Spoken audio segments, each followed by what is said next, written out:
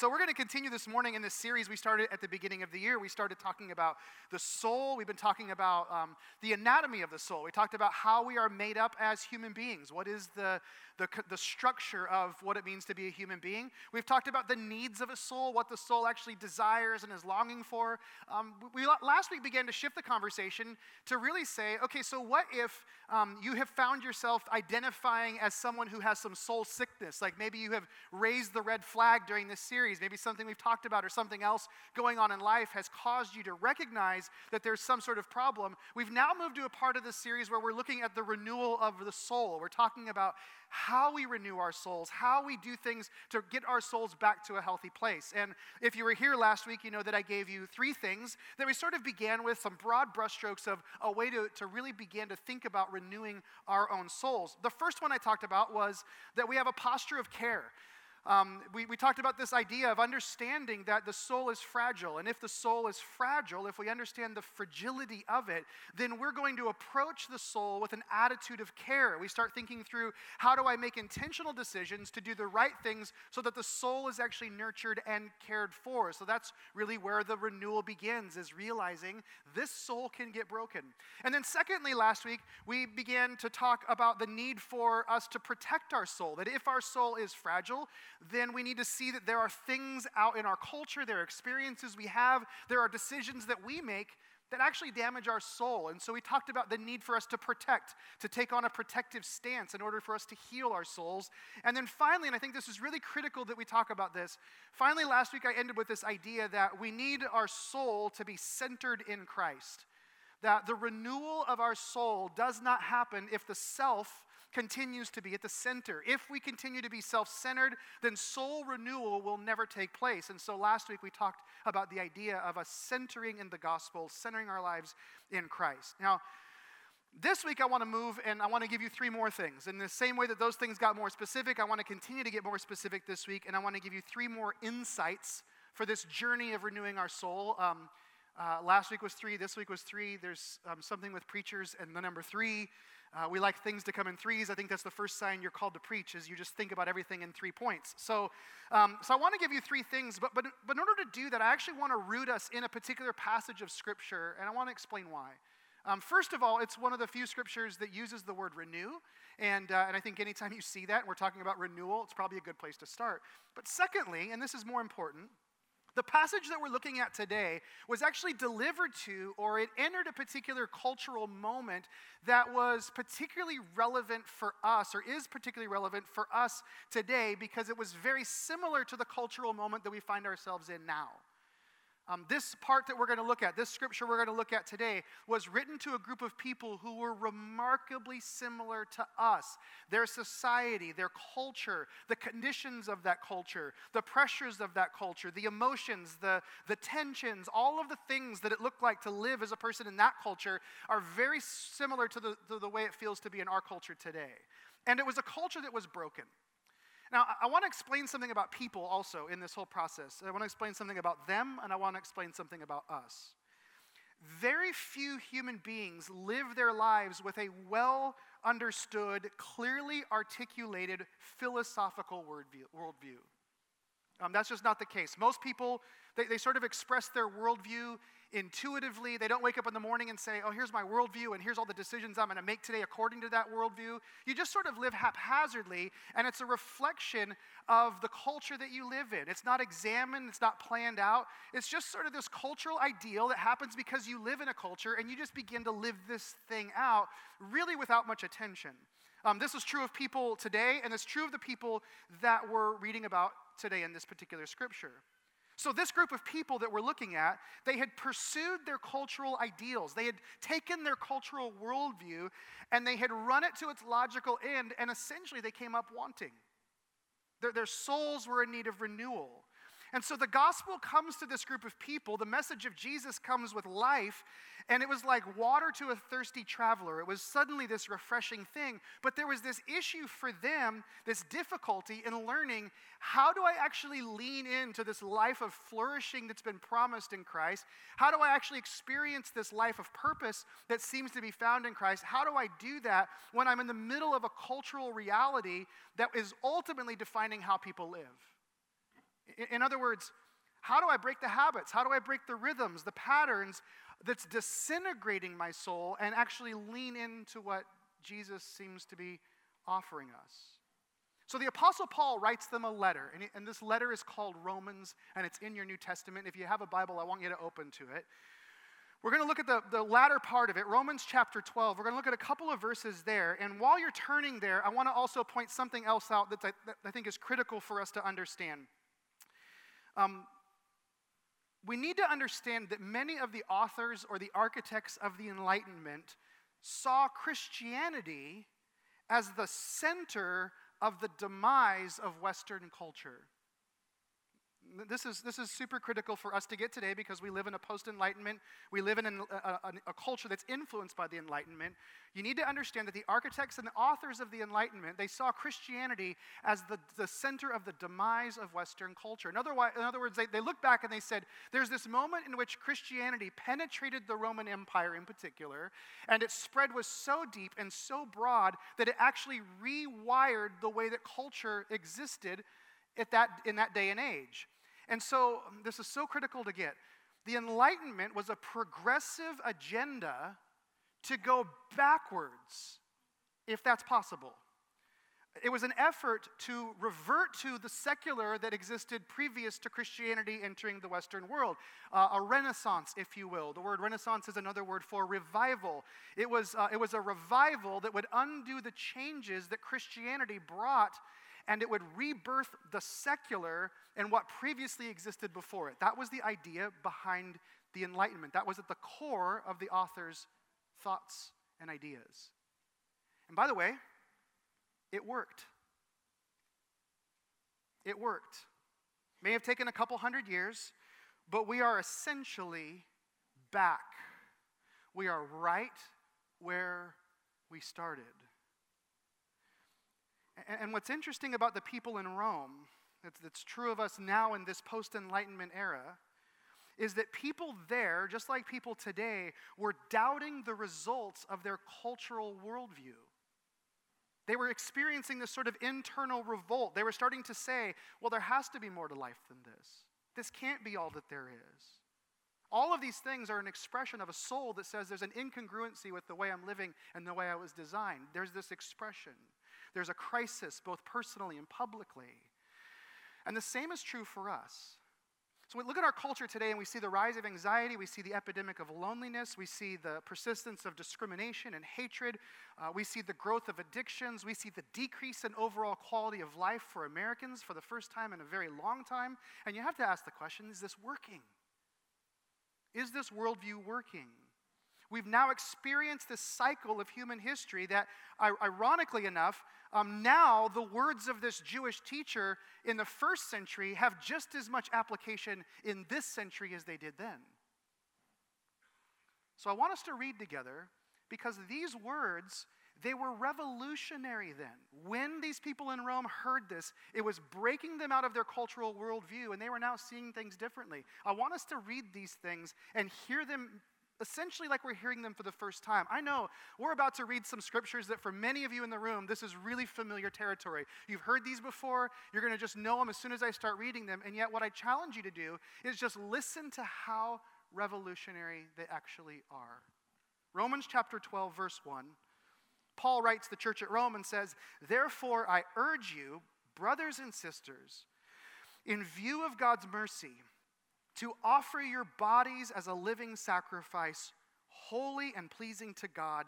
This is your true and proper worship." Now, I want you to notice something that's often missed when this passage is talked about in church. Frequently, this leads to a teaching on sacrifice, which, by the way, is here. Becoming a living sacrifice, that itself is revolutionary thinking, but it's not the only thing that's revolutionary that's happening here, and oftentimes we skip this. To this audience, this passage made a connection for them that their culture had failed to realize. This makes a connection that they'd never understood before. I urge you, brothers and sisters, in view of God's mercies, to offer your bodies. Your body. So whatever this thing is that God is doing, it involves your body, which means there's a connection. There's a connection between the physical and the spiritual. These two things merge together. And this information was a revelation then, and I believe it's a revelation today. Your body is spiritual. That's new information. See, we live in a day and age, which ironically, like that day and age, that enables us to talk about ideas. We can hold beliefs. There are principles that we can speak about, and then simultaneously, those things can have zero bearing on how we actually live our lives. Our culture rarely holds us accountable for these things. We can believe something, but then we can walk something out completely different, and nobody really calls us on this because our culture is okay with it. We've created this sort of dichotomy or dualism where I'm allowed to believe certain things, but then live another way, and it's completely acceptable until it affects our souls. Eventually, we feel the effects. Our bodies are spiritual. Which is why the first point is so critical in this journey of renewal that I want to give you. And it's a little long and wordy, and I rewrote this about 5 times and couldn't figure out a better way to say this. So I'm just going to give it to you like the last way that I did it. And it's this: that the soul is renewed by activating your body's role with the soul. I know it rhymes too, and I don't like that, but the soul is renewed by activating your body's role with the soul. By activating, your soul is renewed when you activate your body and understand its role in conjunction with your soul. That's an important thing for us to understand. Your soul is renewed when you understand that this physical body you have plays a role in making that renewal possible. Let me just take you back to something. The first couple of weeks we talked about the anatomy of a soul, and there's this image that we looked at that is given to us through John Ortberg and Dallas Willard, and I just want you to look at this again. We talked about this being the makeup of humanity, that we have a will, we have our mind, we have our body, and our soul. And the whole idea is that when we talk about the soul, it is this composite of all of these things. Your mind and your body and your will, it's a composite that is included in the soul. Your body, we've already talked about this. The anatomy says your body is a part of this configuration. This is revolutionary thinking. This is thinking that relates to renewal in our souls when we understand it. In fact, I just want you to look back at a proverb we looked at last week, Proverbs chapter 4. You don't have to turn there unless you want to, but it'll be on the screen. Proverbs chapter 4, listen to what the writer says here. In verse 23 of chapter 4, he says, "Above all else, guard your heart, for everything you do flows from it. Keep your mouth free of perversity and keep corrupt talk from your lips. Let your eyes look straight ahead, fix your gaze directly before you. Give careful thought to the paths for your feet and be steadfast in all your ways. Do not turn to the right or the left. Keep your foot from evil." Now, the first thing you have to understand is that the Hebrew language and the Hebrew writers often used poetic imagery, which is the case here. When he says guard your heart, he's obviously not speaking about the biological heart, right? He's not talking about physically guarding your heart. In fact, the word he uses in Hebrew is the lemma, guard your lemma, which in the Hebrew language was a reference to the soul. It meant your inner man. So the writer says, guard your inner man. We talked about this last week, but then I want you to see this, because there's this ironic revelation buried in this. The inner man, or the soul, is affected by what we normally consider or call external realities. Look at verse 24. He talks about the mouth, the words that you say, the things that you talk about. In verse 25, the eyes, the things you see. In verse 26, he talks about where you go, the places your feet take you. All of these things, what you're seeing, what you're saying, where you're going, all of those things, he says, are a part of guarding your heart. Why? Because the body is spiritual. And the things that you do, the things that you say, the things that you speak, the ones that you listen to, the images that you look at, the places that you go, all of those things have an effect on the health of your soul. Your body is not neutral. Your body is not just a shell. Paul is writing to another group of people, very similar cultural moment for this other group of people living in a similar culture to Rome in a city called Corinth. In a letter that's titled 1 Corinthians, he writes these words in chapter 6. He says, "Do you not know that your bodies are temples of the Holy Spirit, who is in you, whom you've received from God. You are not your own. You were bought with a price. Therefore, and I love this last part, honor God with your body. Because your body is a temple. You see that there's this thing happening in Christianity with Jesus, that there's this merging of the spiritual with the body, that your body makes a connection here. This idea, this dualism that existed prior to this and then it exists now in our culture, this idea where either the body and the spirit are in conflict with each other or that they're neutral with each other, that's actually rooted in pagan culture. That's actually rooted in pagan religion. This idea that human beings could go do whatever they want, they could engage any sort of pleasure, you could do whatever you wanted, indulge yourself during the week, but then you would show up on a particular day and then you would worship the gods and you would offer sacrifices to the gods. That idea is completely pagan. When Jesus arrives on the scene and the apostles begin to write, they begin to merge these two worlds and they say everything is connected. Your body is spiritual. It's a revolutionary idea. This dualism is eliminated and now your body actually matters.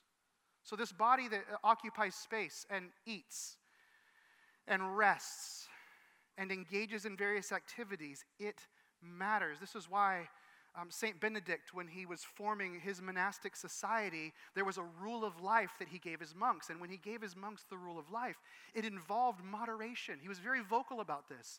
That they weren't to be extreme on any end of the spectrum, and he included the physicality of their lives. The food that they ate. They didn't eat too much, but they also didn't fast too much. Their daily schedule involved specific physical activities because he understood the intertwined nature of who we are. The body matters. So, renewing the soul means that you activate your body to become a participant in what's going on. So, maybe today, a nap is exactly what you need, right? But when you get up, you may also need to go for a walk, right? There's some connection there. Maybe there's words you've been saying. Maybe there's stuff you've been ranting about. Maybe there's things that you're just angry about, and so you've just been spewing words, maybe just at the TV or maybe in the shower by yourself when you're mad at someone else. But maybe those words that you've been spewing need to change. Maybe there are things that you've been taking in with your eyes. There's images. There's stuff that you've just been absorbing because you thought, well, it doesn't really matter. But it actually does matter, and it's disintegrating your soul. Maybe there are places that you're going. There's habits that you have, and those habits are slowly tearing down the fabric of who you are. Those things need to change because your body matters. You with me on this? All right, next one. Let's go back to Romans 12, point 2. Therefore, I urge you, brothers and sisters, in view of God's mercy, to offer your bodies as a living sacrifice, holy and pleasing to God. This is your true and proper worship. Now listen to verse 2. Do not conform to the pattern of this world, but be transformed by the renewing of your mind.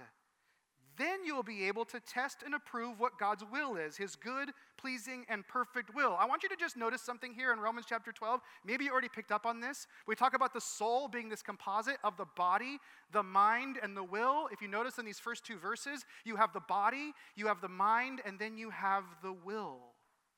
Paul is telling these soul-worn people to no longer be conformed to the pattern of this world, but to be transformed by the renewing of their mind. He starts with the body, and now he moves to the mind. In fact, there's a little play on words that he's using here that I think is really interesting. He uses this Greek word that speaks specifically to being shaped or formed by an outside force. Now, I'm going to use an illustration that usually is applied to God's shaping of us, but I just want you to think about culture in this way. It's like clay on a potter's wheel. You just sort of spin through your life. You get up and do your thing, and you keep running through your days, and you keep moving, and culture around us conforms us. It's like hands pressing in on the clay. It shapes us. You have no control over what it's doing. It is in control, and you're just spinning. Sound like life for a lot of us? Maybe just a little bit, right? The other word he uses is the word transformed or metamorphosis. There's a transformation. There's a radical change. So you are either conformed, you are either going to continue to operate in a space where culture is just shaping you and forming you and manipulating you, or you need to experience a transformation in your thinking. In your mind, something fundamentally needs to shift. Which means this, the second thing I want to give you is that the soul is renewed through the renewing of the mind, the rewiring of our mind. When your mind is rewired, your soul is renewed. Because what he's saying is this, there's a pattern that the world follows. There's a wiring diagram. There's a formula that the world is following. And that wiring diagram, that formula that is being followed will keep you in a place of distraction or disintegration or both. That's what it does. There's a way that the world thinks about things, and that thinking in us has to change. It's a part of our worldview. I'm just going to dive a little deeper into what's happening in our culture right now just for a moment. John Wesley, who led a massive revival, renewal in the Church of England, is credited with a certain way of thinking about life. It's actually called the Wesleyan Quadrilateral.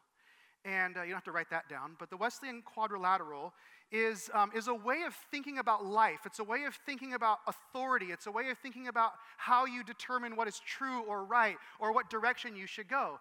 And so these are prioritized. In the Wesleyan Quadrilateral, you begin with Scripture. And the question really you might be asking is, well, what does God say about this? That has ultimate authority. Then you move to tradition. Well, what have all the church fathers said about this? What have other people said about this? What does history say about whatever this is? Then you move to reason. Okay, I got God's view and I got tradition's view, and then you go, now what do I think about this? What do I think? And then experience. The question you ask for experience is, what was that? Right? You experience something and you go, what was that? Let me try to define that.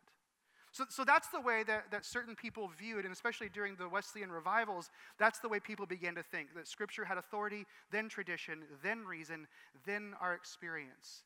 In this post-Enlightenment age that we live in today, something has happened, and the Wesleyan Quadrilateral has been reversed, and now we have a cultural quadrilateral that looks like this.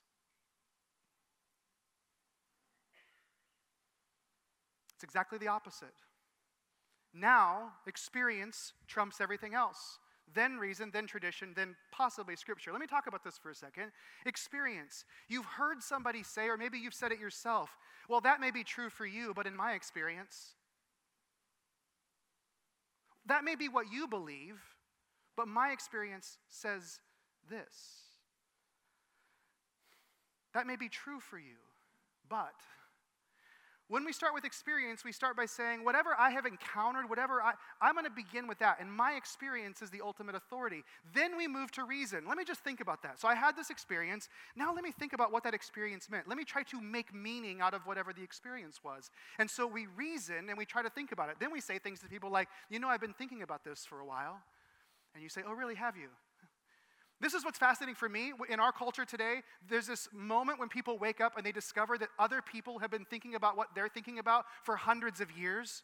And they're genuinely shocked, right? Like, I can't believe anybody's actually thought about this. I thought I was the only one. Well, that's because you've moved from your experience to your reasoning, and now you're starting to move to tradition, and you see that maybe some other people went before you down this road, and they actually know a thing or two about this, but that leads them to tradition. Now, in our culture today, this reversal exists in the church, because it ends in Scripture. Outside of the church, we may not end in Scripture. It may just be that these three, this is how you do it. So it's my experience, it's my reason, and then it might be I look at history to see what it says. In the church, we still reverse it. And what we do with the Scriptures is we say, well, I'm going to go to the Bible and I'm going to pick the Scriptures. I'm going to pick the truths that seem to confirm the tradition that I want to align with, that makes sense to my reasoning, that validate my experience. We reverse it. So what Paul is exposing us to is this idea that culture is shaping, it's conforming, it's molding, it's making us think things that are true that aren't. And the renewal happens when we begin to rewire our thinking. We begin to rethink about how we think. That's what he means when he says renew your mind. Do you think in a way that allows God's truth to be the primary source of truth, or is it your experience? Does that make sense? Are you with me? That's number two. Now, final one, number three. You probably guessed this has something to do with the will, and it does. The soul is renewed through reshaping the will. And I just want you to read again verse 1 and 2 of Romans 12. He says, "Therefore I urge you, brothers and sisters, in view of God's mercy, to offer your bodies as a living sacrifice, holy and pleasing to God. This is your true and proper worship." So we have the body. Then he says, "Do not conform to the pattern of this world, but be transformed by the renewing of your mind." We have the body, we have the mind. And then you'll be able to test and approve what God's will is, his good, pleasing, and perfect will. Now we come to the topic of the will. And there's this progression that you see being presented by Paul. You have the body, you have the mind, and then you have the will. You engage the body, you engage the mind, and then watch what happens to your will. Notice that he says, at the end of all this, then you will be able to test and approve what God's will is. And by the way, do you want to know what one of the most asked questions has been of me in 25 years of ministry? How do I know God's will for my life? I just want to point everybody to Romans 12 and say, it actually says you will be able to test and approve God's will. We're going to get more to that in a moment, but first let me just talk about the will. God's will, the will. What is the will? How do you define the will? Well, the will is about what you want. The will is about what you desire. It's about what you crave. This is why we talk about willpower. Willpower is this idea that you have control over your cravings, right? That something arises and you desire it, but then based on your willpower, you can resist whatever that craving might be. So the willpower is your capacity to say no to what you desire. There have been, in my freezer since Christmas, there have been 3 small containers of ice cream placed there by the devil. It was actually my children, but I think they were instruments of the devil in that moment. They bought them and then left them there, but I haven't touched them. For weeks, I have not touched them. And then a couple of days ago, I was sitting on the couch, it was late at night, and I suddenly, they called to memory, they were there. And I realized they're probably getting frostbitten. The ice cream's going bad. It was like some sort of environmental crisis for me. And I was like, somebody has to do something about that. And so I went downstairs and I opened the freezer and I pulled them out and I'm scooping 3 different kinds. I'm making this mixture, this concoction. I'm doing this entire thing. I lacked the willpower to stop myself, right? In fact, I ate the last bite. I literally shamed myself. I knew that the last bite should not go in just for principle. And I was like, no, at this point, who cares, right? You just take it down. And I realized my willpower is weak, right? My desire to not eat ice cream, it's not very good. My desire to eat ice cream is obviously greater than my desire to see a 6-pack on me, right? Which I gave up on that a long time ago, which is maybe why I give into ice cream, right? Are you with me on this? What's the point? I'm never going to get there again. So, the will is about what we want, what we desire. But how do we want what we want? How do we want what we want? Where do these cravings come from? You ever thought about this? How do you even define a craving? Where did that start? Did someone plant this as an inception? Did someone make you think that you wanted these things? Where does a craving come from? Try to articulate sometime what a craving is, what a desire is. It's almost impossible to define. We just use the word crave and we go, yep, no, I know exactly what you mean. It's strange, it's hard to place, but it's there. Now, this is going to be bad news for some of you. What you crave, what you want, is actually determined by inputs. It's determined by stimulus. It's determined by habits. It's determined by patterns or rituals. All of those things, the inputs, the patterns, the rituals, the habits, they form a sort of architecture for your will, and your will follows those things. I love this eye-opening quote from Mark Sayers. He says this, and this is so not encouraging. He says, "We view ourselves as spontaneous, yet we are easily shaped by simple cues and basic psychological tricks manipulated by those who are able to hijack our habits." See, the reason I want ice cream late at night sitting on the couch and my will is low is that for years I had a pattern that late at night, sitting on the couch while the TV was on, I grabbed a bowl of ice cream. There's a reason that something sets off the craving. There was a stimulus, there was something, and now there's this desire that rises up inside of me. And what Paul is contending for is the reshaping of our will by the reforming of our internal architecture. New habits, new rituals, new stimulus. In fact, we're going to dive more into that next week and look at the positive. How do we grow out of a place of renewal towards a positive future? We're going to do that and talk about habits. But let's go back to what Paul's saying in Romans chapter 12. If you actively engage your body and you transform the way you think, he says, you will discover the will, the desires of God. In other words, you start to see what God wants. And when you see what God wants, his good and perfect and pleasing, when you see that it's good, when you see that it's perfect, when you see that it's pleasing, when you do this, when your body is engaged and your mind is transformed, you'll begin to see what's good and what's pleasing, and you will want what God wants. That's how the will is redetermined. That's how the will is changed. Which, by the way, this all takes us back to the very beginning. I'll close with this.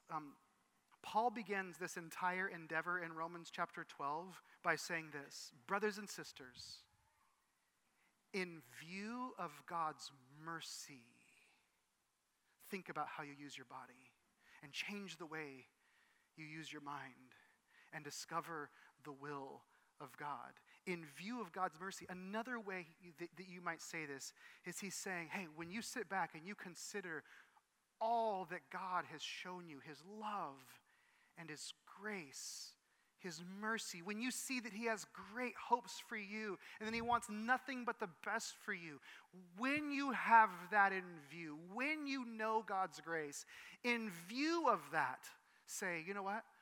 I think I might start doing some different things with my body. And I might want to trust his truth over my experience. And I might want to lean into what he desires and make his desires my desires. Amen? Amen. We're going to close a little differently today. And in just a moment, Ron's going to come out. He's going to sing a song that he wrote. It's really good. It's going to be a little different. You're going to sit back. You're going to rest your body. You're going to take something in with your eyes and your ears, and I hope it ministers to your soul, because we need a little bit of soul. You know what I mean? And I'm going to pray for us before we do that, but I just want you to just soak this next moment or two in. Would you pray with me? Jesus, this morning in this space, there's a reorienting truth that's been delivered through Romans. There's a pattern, there's a system, there's a way of doing things, a worldview that we seldom think about. We don't open our eyes, we don't start our day just immediately thinking about what our worldview is. We just sort of live in this space. And I truly believe your word is a loving message that will just shake us up, wake us up, and bring us to a place where we can actually see the life that you have for us. So Lord, I pray that you'd give us courage to lean into this. That if there's things that we know that relate to our bodies, if there's things that relate to our minds, even our desires, Lord, I pray that we would be honest people before you. Transparent, honest, and then open to let you change those things. Lord, we love you, and we pray this in your name. Amen.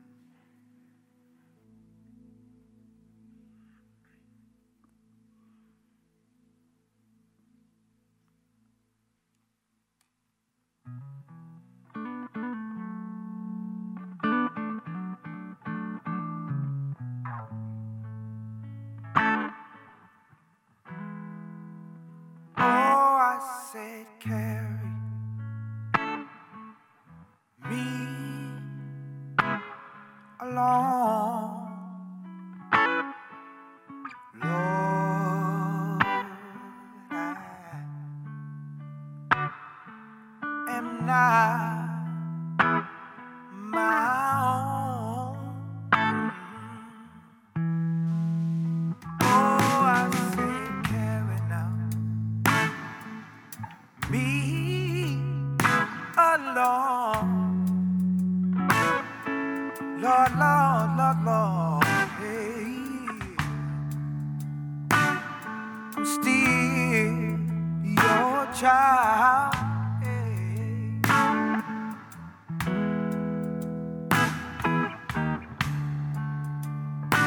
Some days, well, this world is trying to get me down, but I never will be, no,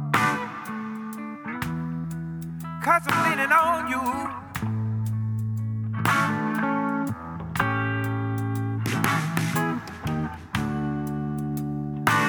So whatever, say whatever, this world might be, keep on smiling, leaning on your grace.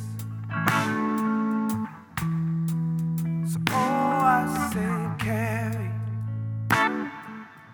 me along. Lord, I'm still your child. So I say, carry now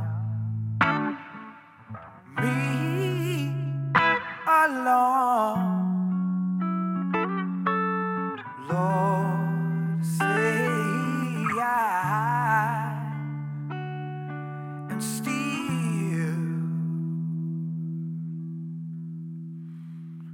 your child.